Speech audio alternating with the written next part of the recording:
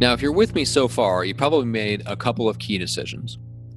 Hopefully, you've decided that, yes, I want to be famously influential to the right people. I don't need to be everywhere. I don't need to be everything to everyone. I can build a simple, profitable business by being famously influential to the right people. You might have also made the decision on who those people are. Are they the few or are they the many? And you might have an idea of what your clear and compelling idea might be, but you're not quite sure yet. So that's what I want to talk about in this episode on crafting a point of view. Because as a thought leader, we're headed in a specific direction. We know where we're going. We know where we want to lead people. We know our ideal clients are those who are moving in the same direction already. And we're heading in that direction because we believe certain things.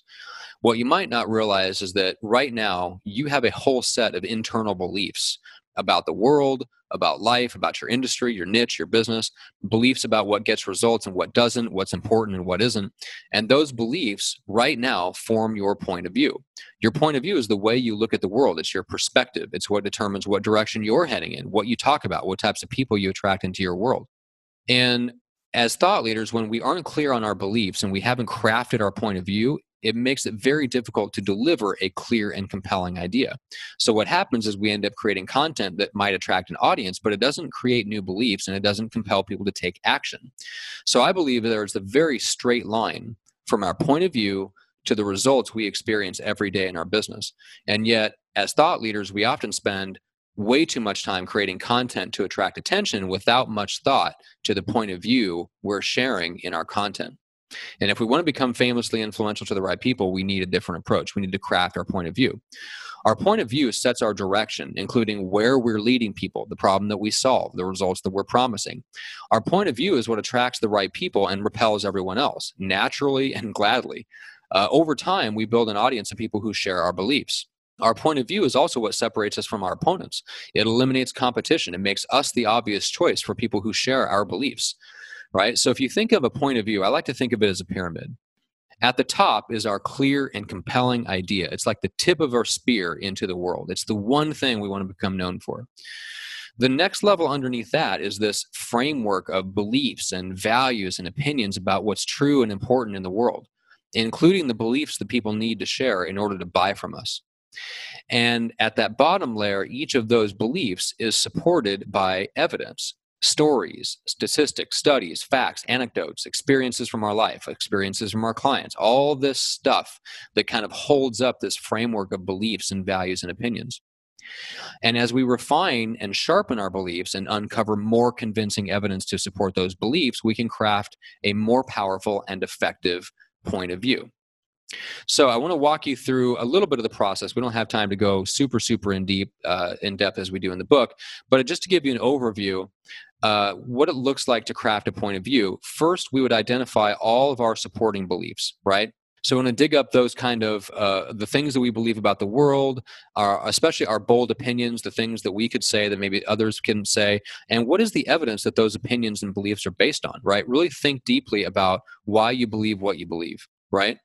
And then next, you want to make each belief fight for its place. Pit each of those beliefs against each other and rank them. Which are most important? Which beliefs are universal and which are actually specific to us? Which are different?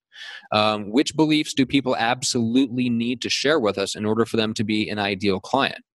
Right? Because the more supporting beliefs our audience shares with us, the right people, the more likely they're going to share those buying beliefs. And the more buying beliefs they share, the fewer objections and less resistance we'll experience in the sales process. Then next, you want to seek out controversy. What beliefs and opinions do you shy away from saying in public? Where do you run counter to conventional wisdom? What thing might you be able to say that other people are just not willing to say or they can't legitimately say? And then you want to identify the gaps in content between the things that you have, the evidence that you need to gather, maybe the opinions that you've only told people behind closed doors, and really identify the places that need some work. And finally, you'd want to map all that stuff out. You want to put your clear and compelling idea at the top, if you know what that is, your buying beliefs in the middle, and all the supporting beliefs at the bottom. That, to me, is what it means to map out a point of view. Right? And that point of view is what drives all of your conversations and your content. So on your podcast interviews, you emphasize the beliefs that attract like-minded people, the beliefs that attract attention, the beliefs that attract controversy, that separate you from the competition, the things that grab your ideal clients and get their permission to stay in touch, right?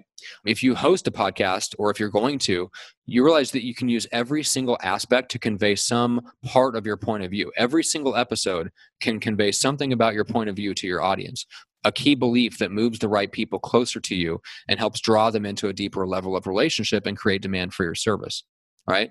So as thought leaders, we need to be more intentional about our content. And it's easy and flippant to say that.